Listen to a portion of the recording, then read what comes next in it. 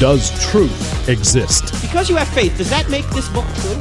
Does God exist? So when someone says there is no truth, if you apply the claim to itself, what should you say? Is that true? They don't think Christianity's true.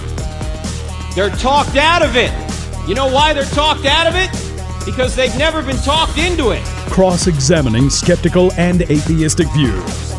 Welcome to Cross-Examine with Dr. Frank Turek. Ladies and gentlemen, if you in any way suggest that some sort of designer is behind what we see in nature, some people are going to call you intellectually lazy to assert design. They're going to say, that's a science stopper.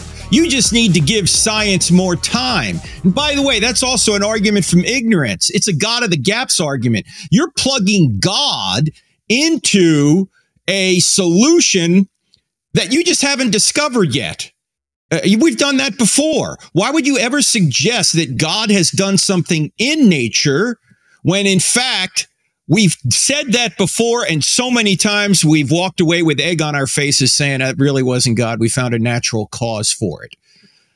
And by the way, isn't it just a religious position to assert there's a designer?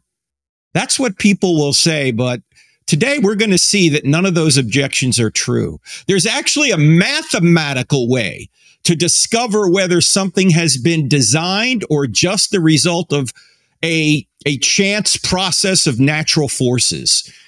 And there's nobody better to talk about this than one of the founders of the modern day intelligent design movement.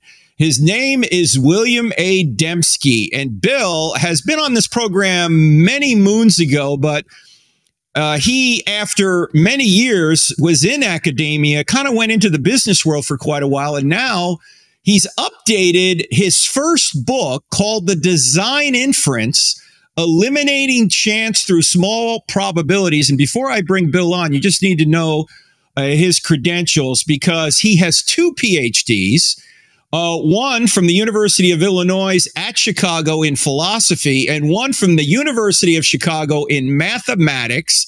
He also has his Master of Divinity degree from Princeton Theological Seminary. He's taught at Northwestern University, the University of Notre Dame, the University of Dallas, Baylor University. He's done postdoctoral work in mathematics at MIT, in physics at the University of Chicago, and in computer science at Princeton University. He is a winner of a Templeton Award. I mean, the man has credentials. He's forgotten more than I'll ever know. I can tell you that. And it's a pleasure to have him back on the program to talk about the second edition of the Design Inference. Bill, it's been too long. How have you been? It has been too long, Frank. So good to see you again. Yeah, you as well. Now, I know you're in Dallas right now. You're about to move back to Iowa, but what have you been doing for about 10 years? Because you were right in the thick of the whole intelligent design movement. And then you kind of just went underground. Where have you been? What have you been doing? Well, there's a long story there. Let me try to cut it short. But I was hired by Baylor, and I wasn't liberal enough for them. And then I think I was teaching at some seminaries, and I think I was not quite conservative enough. There were some theological things. It seemed like when there was this conservative resurgence among the Baptists, it got to the point where you couldn't be conservative enough. So It seemed to me I just didn't have a ready home there. And I thought, let me try my hand in the business world. I had a research assistant who did very well with online businesses. That was over 20 years ago that he was my research assistant. And so he showed me the ropes, and I got into educational websites and technologies. And so that's what I was doing. I still do that.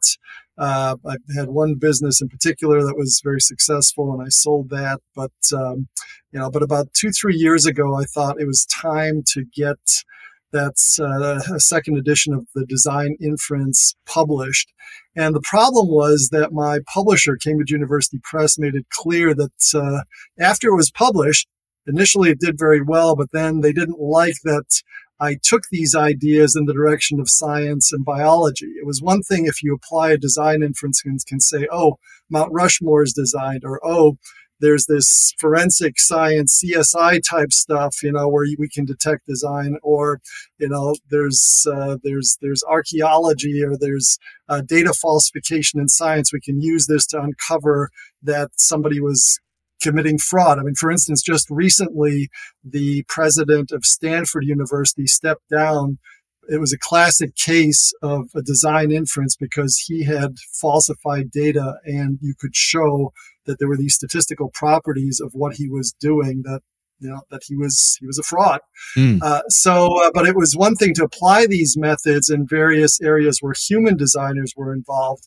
But if you're talking biology, there's a designer involved. It ain't no human.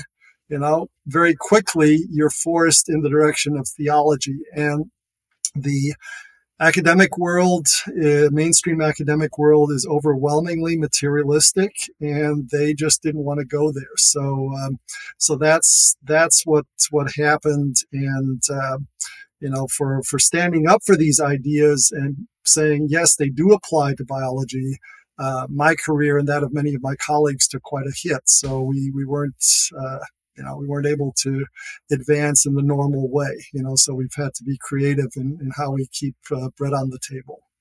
Well, the book, The Design Inference, says this. I'm reading 2 lines from it, Bill, just to put this on the table. I think it's from the foreword. It says this: this book, The Design Inference, is ideologically neutral. Its design inference logic is a tool for research, not an assertion of faith. Unpack that for us. Yeah, well, that's right. I mean, what the design inference does is it says that there are some features that we're looking at which can tell us that something is designed. And in particular, and we can look at that in more detail as we talk, but you're looking for something that's a small probability event, and also something that matches up with a salient, independently given pattern. So let me just give a quick example. Let's say I've got 1,000 marbles and I roll them on the floor. Lots of marbles, lots of ways those marbles could be arranged. The precise arrangement they take is going to be highly, highly improbable.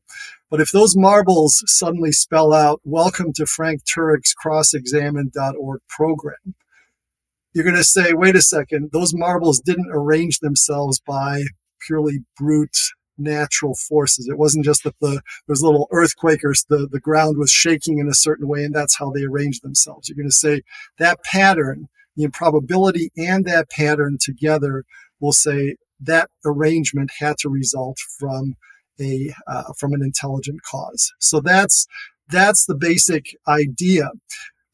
And so the question then is, you have this method of design inference, and as a method is neutral. You apply it in different areas. You can say in some areas, okay, there's no design as far as we can tell. That those criteria of small probability and specification have not been met, and so we cannot draw design inference. On the other hand, in other areas, that method might say, yes, those criteria have been met. So the question is, the big question, the million-dollar question is, what happens when we apply that method to biology, when we look at the DNA or the proteins, various complex systems that are there, the irreducibly complex machines that Michael Behe, for instance, considers. What happens then? What does that method tell us? And that method, insofar as we're able to apply it into biological systems, it suggests that we are dealing with design. So the method is neutral, but even that's not enough for the materialistic scientists. They want to say, neutral or not, you can't apply it here. You can't go, because we know that no God, no designer was involved. Everything in biology is ultimately the result of a brute material process. That's where they want to go, and that's what they insist on. So they're begging the question from the get-go, but what is this design inference, and how can you use mathematics to detect design in nature? That's what the Design Inference book is all about. You definitely want to pick up a copy of it. It's one of the few books I've seen that, whether you're a scientist or a non-scientist, you're going to find it equally compelling. So check it out. A lot more with Dr. Bill Dembski right after the break. You're listening to I Don't Have Enough Faith to Be an Atheist. Back in 2 minutes.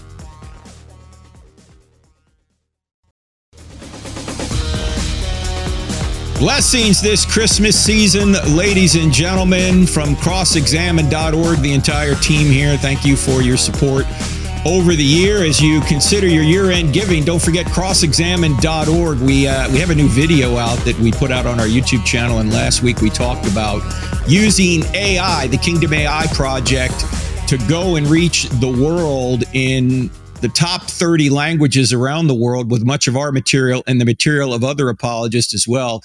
If you want to learn more about that, go to our YouTube channel or go to it's probably easier just to go to our crossexamine.org website and click on donate. You'll see the video there. And we're doing that international project using Kingdom AI in addition to continually doing what we do here with the podcast, with the TV show, with going to colleges, high schools, churches, all the social media. We're adding that particular goal on, so we need your help to do it. So just go to crossexamine.org, click on donate. You'll see it there. My guest today, Dr. William Dembski, one of the intellectual giants in the intelligent design movement. In the new book, The Design Inference, he shows you mathematically how you can have a inference to design. And the title of the book is called The Design Inference, Eliminating Chance Through Small Probabilities. As I mentioned just before the break, this is for scientists and non-scientists. There's math in it, but you don't need to understand the math because he explains how the math arrives at design with some homespun kind of examples. Bill, give us an example of why you think biology is designed. And if you want to use an example from human activity to transition into that, go right ahead. Yeah.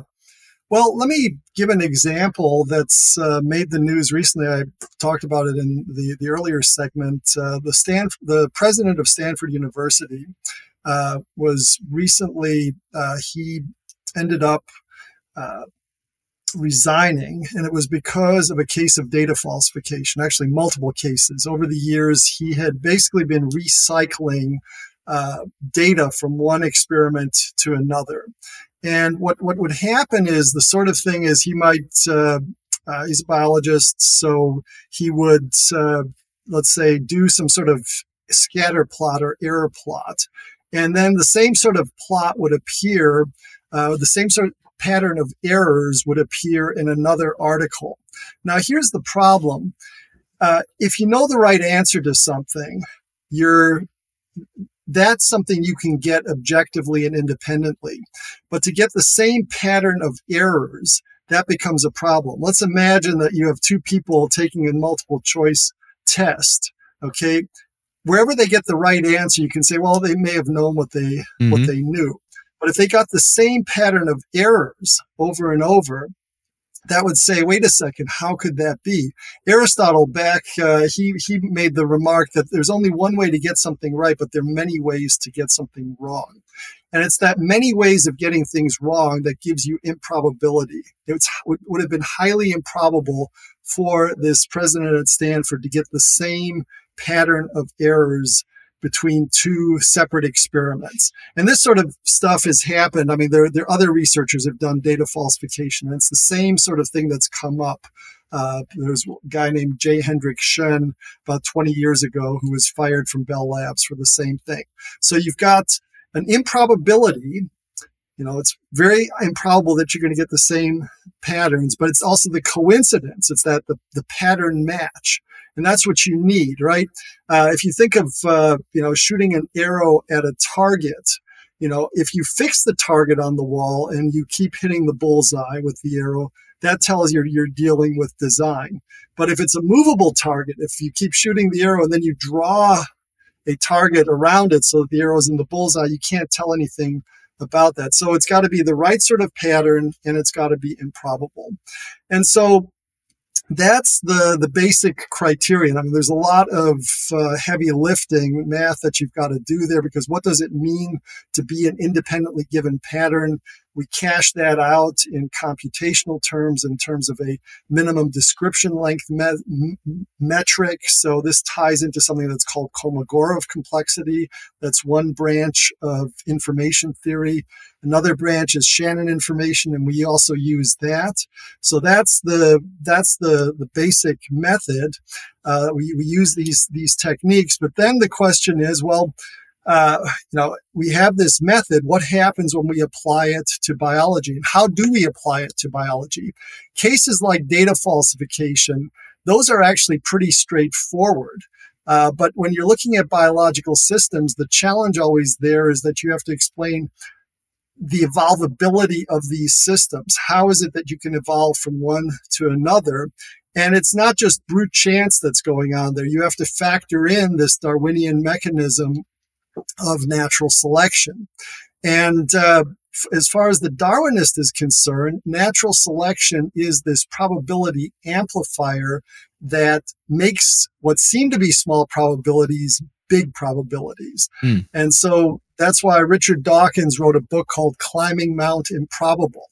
He realizes, he's got the design inference in the background and he's responding to it, but he takes it in a different direction. He basically says the probabilities are never small because the Darwinian mechanism makes them big. And so the whole metaphor of climbing Mount Improbable is, yes, it would be highly improbable to get from the base of Mount Improbable to the top. The idea is that you're evolving from some simple organism to something more complicated at the top.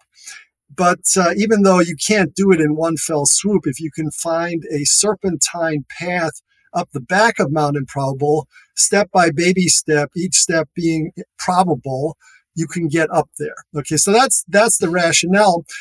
But the thing is, you have to actually do the probability calculation, and just because something is at each step probable doesn't mean that the entire thing is going to be probable. You can flip a coin 100 times. At any point, it's going to be probable, 50% probability that you're going to get heads, but now get 100 heads in a row.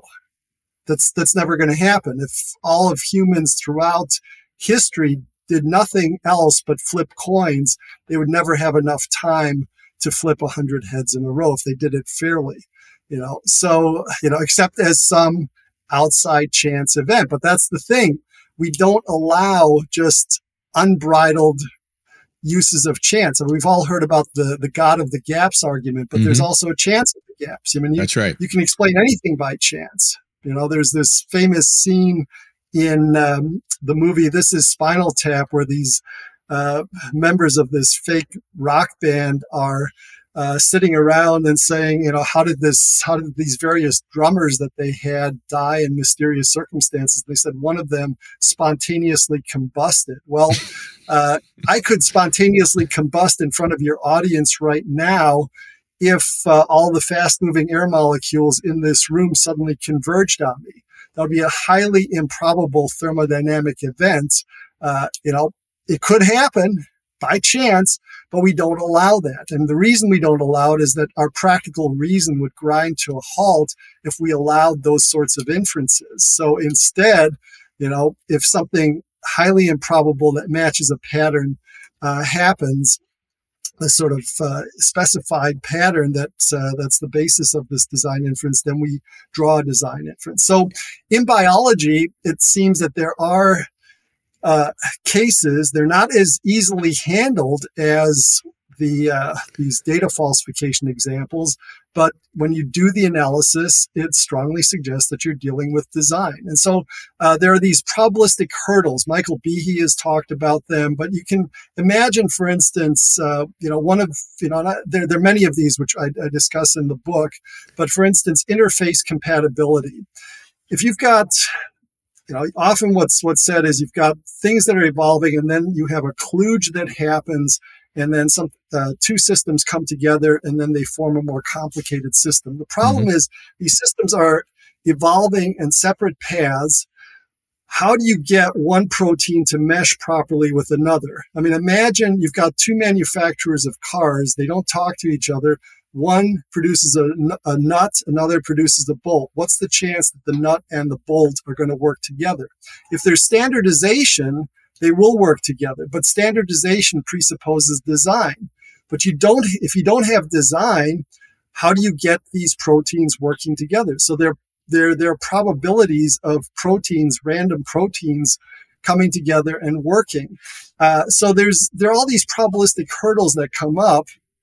And so when my colleagues, I mean, in a sense, I'm laying out the mathematics, the logic of it, but then I'm handing this off to colleagues like Michael Behe and Doug Axe and saying, okay, use this method and show that these systems are designed. And in fact, some of Doug Axe's key work was inspired by these design theoretic ideas that I developed. That's what I wanted to ask you, because Doug Axe wrote the book Undeniable, where he was pointing out that, well, first of all, that even young children brought up by atheists, when they see a butterfly or a hummingbird or whatever, they go, hey, that's got to be design. You know, they have to be talked out of design by their parents who are atheists, because intuitively they see design. But you're saying it's beyond intuition. You can mathematically show, if you know the probabilities involved, that at the biological level, systems are designed. And if I'm remembering correctly, Doug Axe's work, and I think you probably, I haven't gotten through every chapter of your book yet. And by the way, we're talking to Bill Dembski. The new book is called The Design Inference, the second edition. And Winston Ewart is his co-author on it, who's also a PhD. If I remember Doug's work correctly, Bill, Doug essentially found that if you took all of the molecules in the known universe and had 13.8 billion years to mix them up, you wouldn't even get one protein. Well, you know, that's right. I mean, that's a standard argument. That's just a counting argument, because there are just so many proteins that are out there. I mean, that potentially are there. You know, there's just not enough paper, as it were, to write down what all those sequences would be.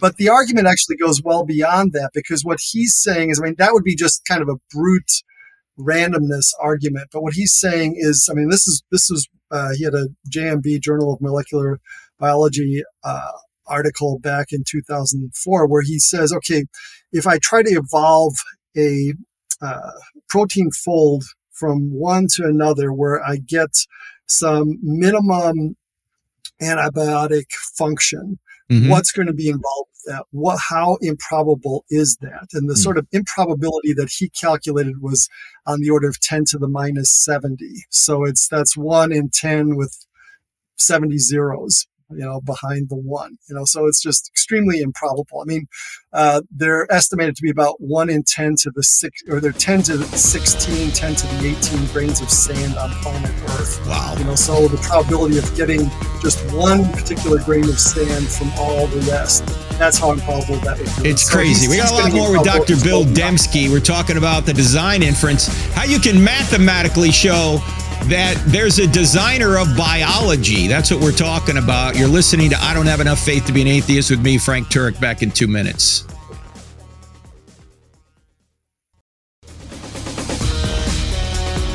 Ladies and gentlemen, start January outright. We've redone the famous I Still Don't Have Enough Faith to Be an Atheist online course. It's all brand new, actually, fully updated. It starts in January.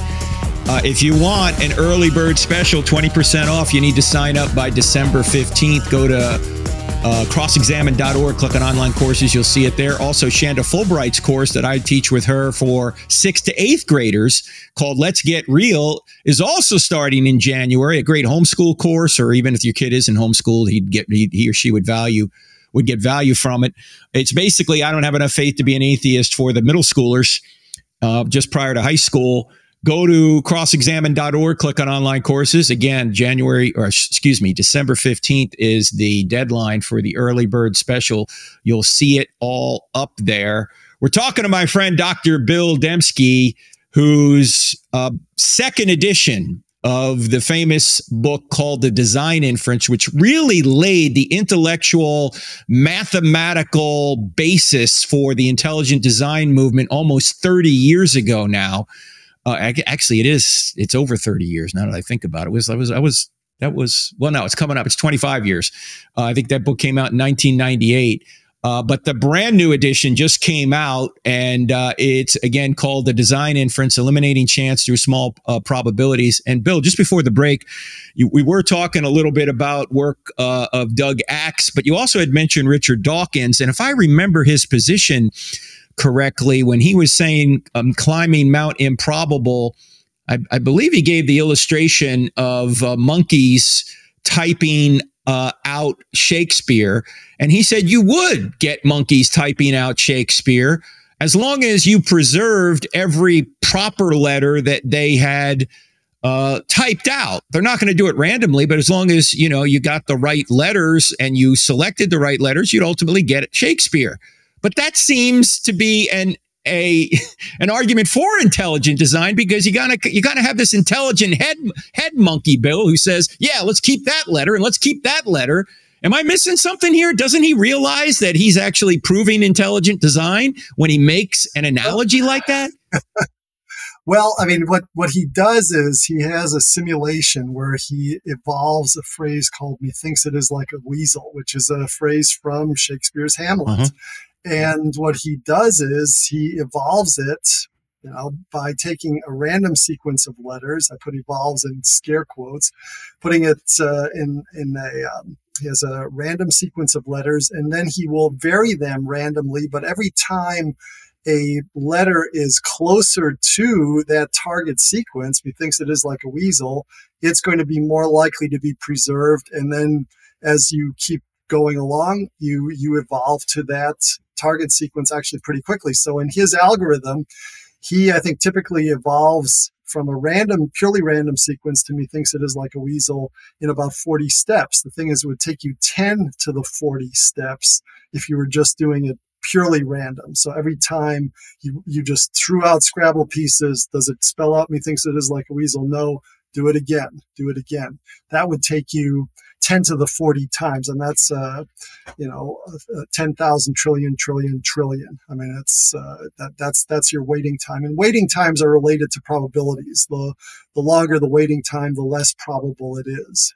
So if I flip a coin, 10 times, if I want to get 10 heads in a row, I'll probably be flipping about an hour to get that. If it's a million coin, if I want to get 20 heads in a row, I'll probably be flipping for about 8 years, or something like that, So, but anyway, so that's the sort of argument. Yes, the monkeys are implicit, but, to your point about the head monkey, in Dawkins' example, the head monkey is this fitness landscape that he has just put in there that gets the job done. I mean, the teleology, the design is there, but then he pretends that it isn't there, And this is actually an example of something we call conservation of information, where basically you slip in the information that you think you're getting out for nothing. One way I would illustrate this is, let's imagine you've got a large field, you got an Easter egg hidden there.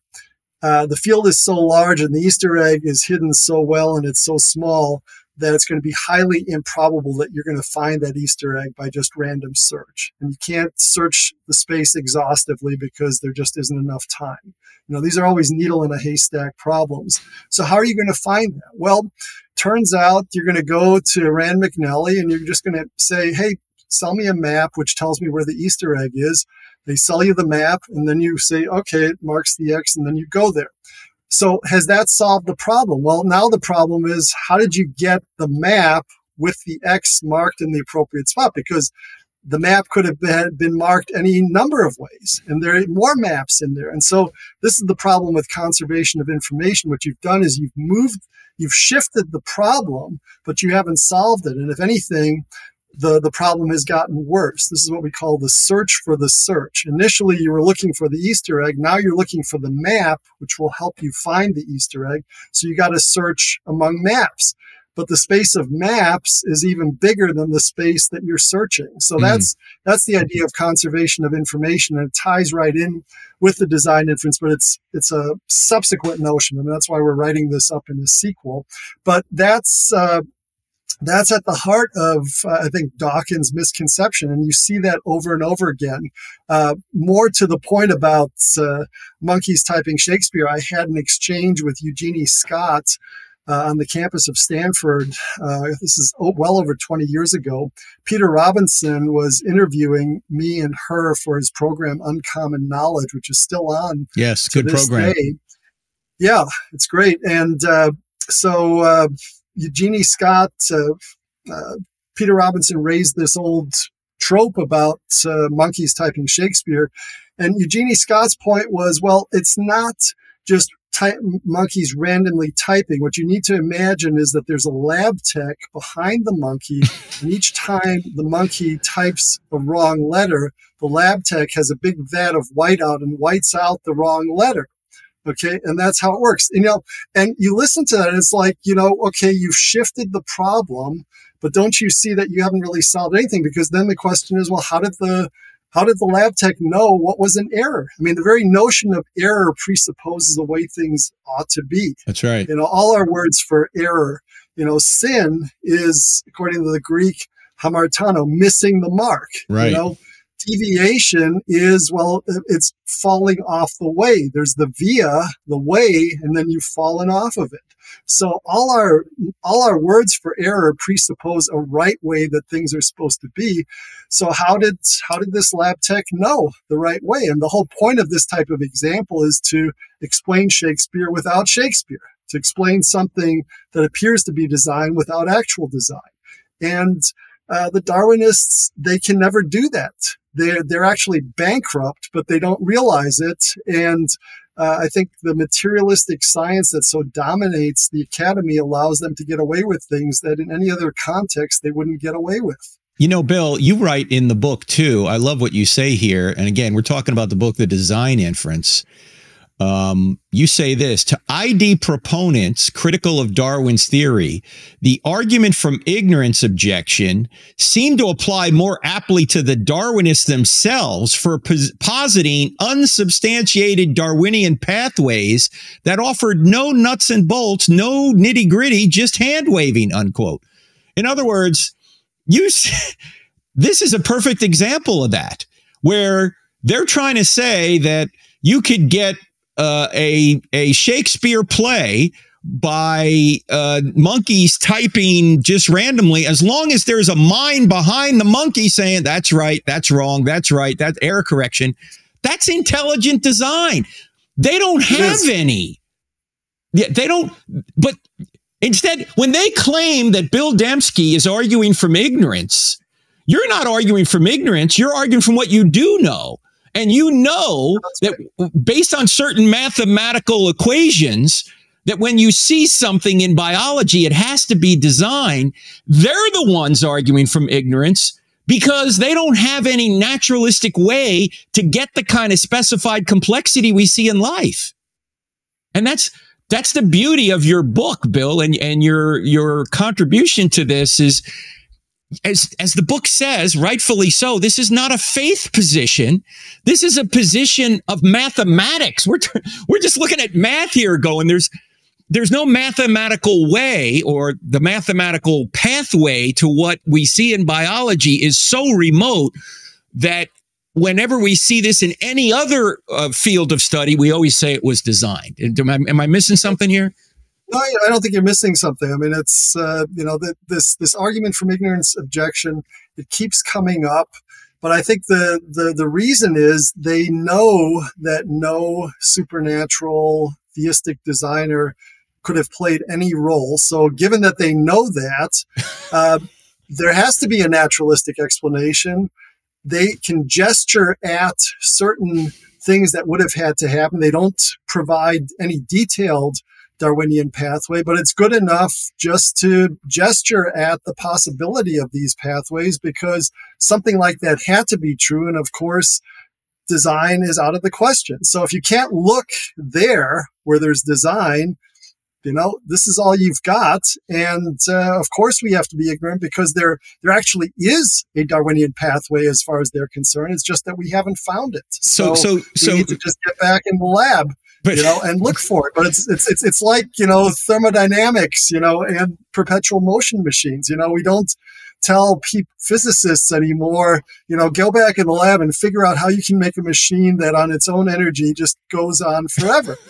We say, Thermodynamics doesn't allow that. I believe the U.S. Patent Office no longer will accept claims, or patents proposals for that. But the Darwinists, I think, are in the same boat, but they continue to delude themselves. In other words, friends, when we're making the claim here that there's a designer behind life, we're not arguing from what we don't know. We're arguing from what we do know. And we know that in every other area of intellectual investigation, whenever you see the characteristics that we see in the biological world, when those same characteristics are in other areas, whether they're in archaeology or whether they're in forensic studies or whether they're in what Jim Wallace does, which is more forensic studies, looking at a homicide investigation. Whenever you see those same kind of characteristics in those areas, everyone goes, "Oh, it's got to be a designer. Yeah, there's a murder there. There was an inscriber there, or there was some sort of intelligent being that created this." But as soon as we get to biology, the scientists have already made up their minds, despite the fact they see those same characteristics in the biological world. They've already made up their minds it can't be an intelligence out there because we know there's no God. Really? Wow, begging the question here, aren't we? A lot more with Bill Dembski. You got to get the new book, The Design Inference. By the way, it's Christmas now. You got somebody who's really smart and really wants to know the truth. Get them The Design Inference by Bill Dembski and Winston Ewart. We're back in just 2 minutes. Don't go anywhere.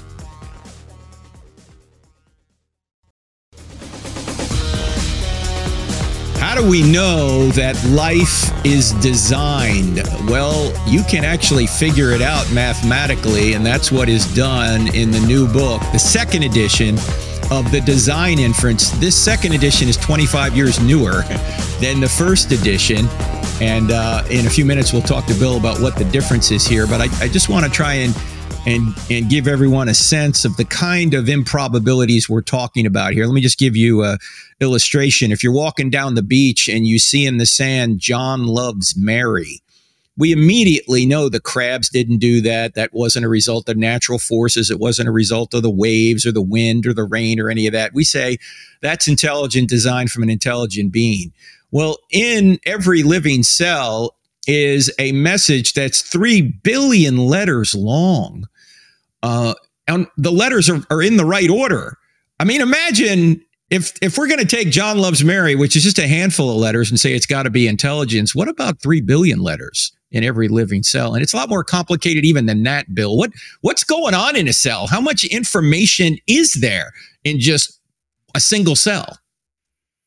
Yeah, well, I think we don't even fully appreciate. I'm not sure we've scratched the surface of how much information is there, because I think often we think in terms of, when we think of information, we think of bits or sequences of alphabetic type stuff. And there's a lot of that in the cell. So when you have proteins, for instance, those are 20 amino acids that are strung together. Or with the DNA, it's 4 nucleotide bases that get strung together. So when you mention 3 billion, that's how many nucleotide bases there are. And so there are 4 possibilities in each position. So that's 4 to the 3 billion possibilities, which is just huge. But the thing is, there are other sources of information inside the cell. I mean, there's the cell membrane and the various features of it. I mean, there's all sorts of 3D information that's not, when you think of linear information of the sort that's in proteins or DNA, that's one dimensional. So there's just, and then the proteins, they do form into 3 dimensions. But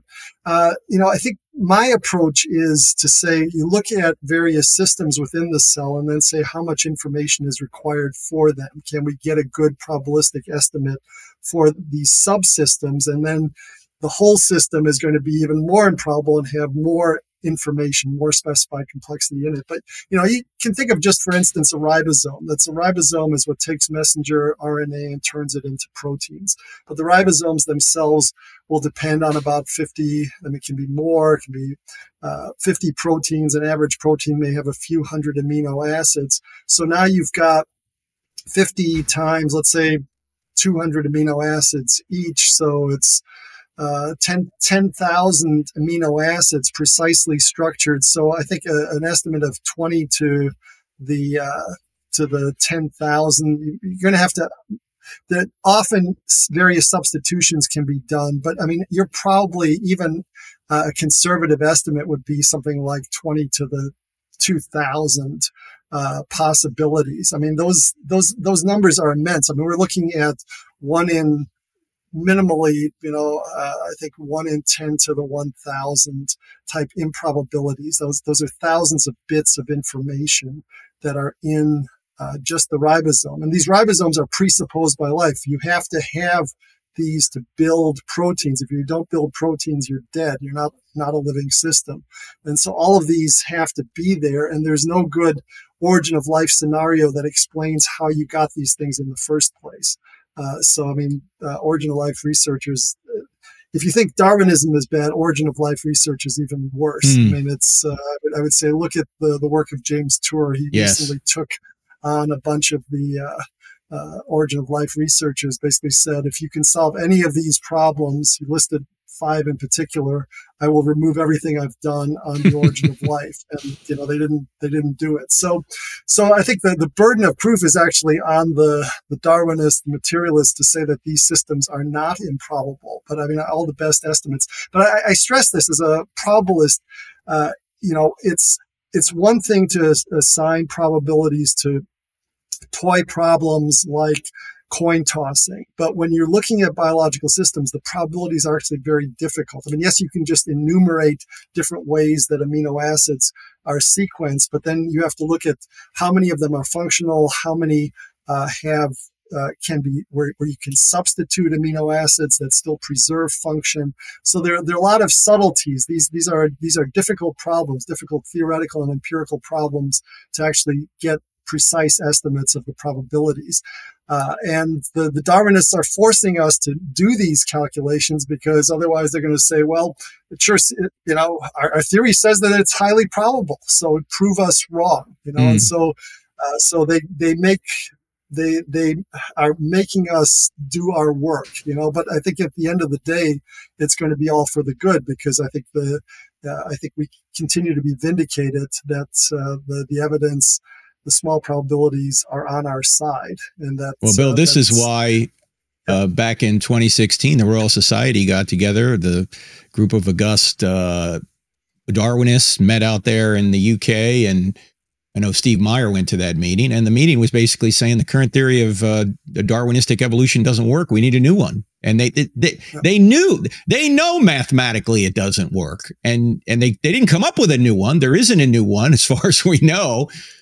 This book. Let me jump in. I mean, these are the serious biologists who presumably behind closed doors are willing to admit the warts on their theory. Right. But for public consumption, when you have to convince high schoolers and high school teachers that everything is fine with the materialistic ship of state, what do you have? All you've got is Darwinism. So you have to, or neo-Darwinism. So you have to put the best face on it and make it seem like it's a knockdown, slam dunk argument. So there's just huge misrepresentation in the textbooks among people like Richard Dawkins, who's trying to convince people that God is a delusion, that Darwin wrapped everything up, and that there's no reason to believe in God or see any design in biology. So that's the difference. It's one thing if you're actually being honest about the problems with the theory, but it's another thing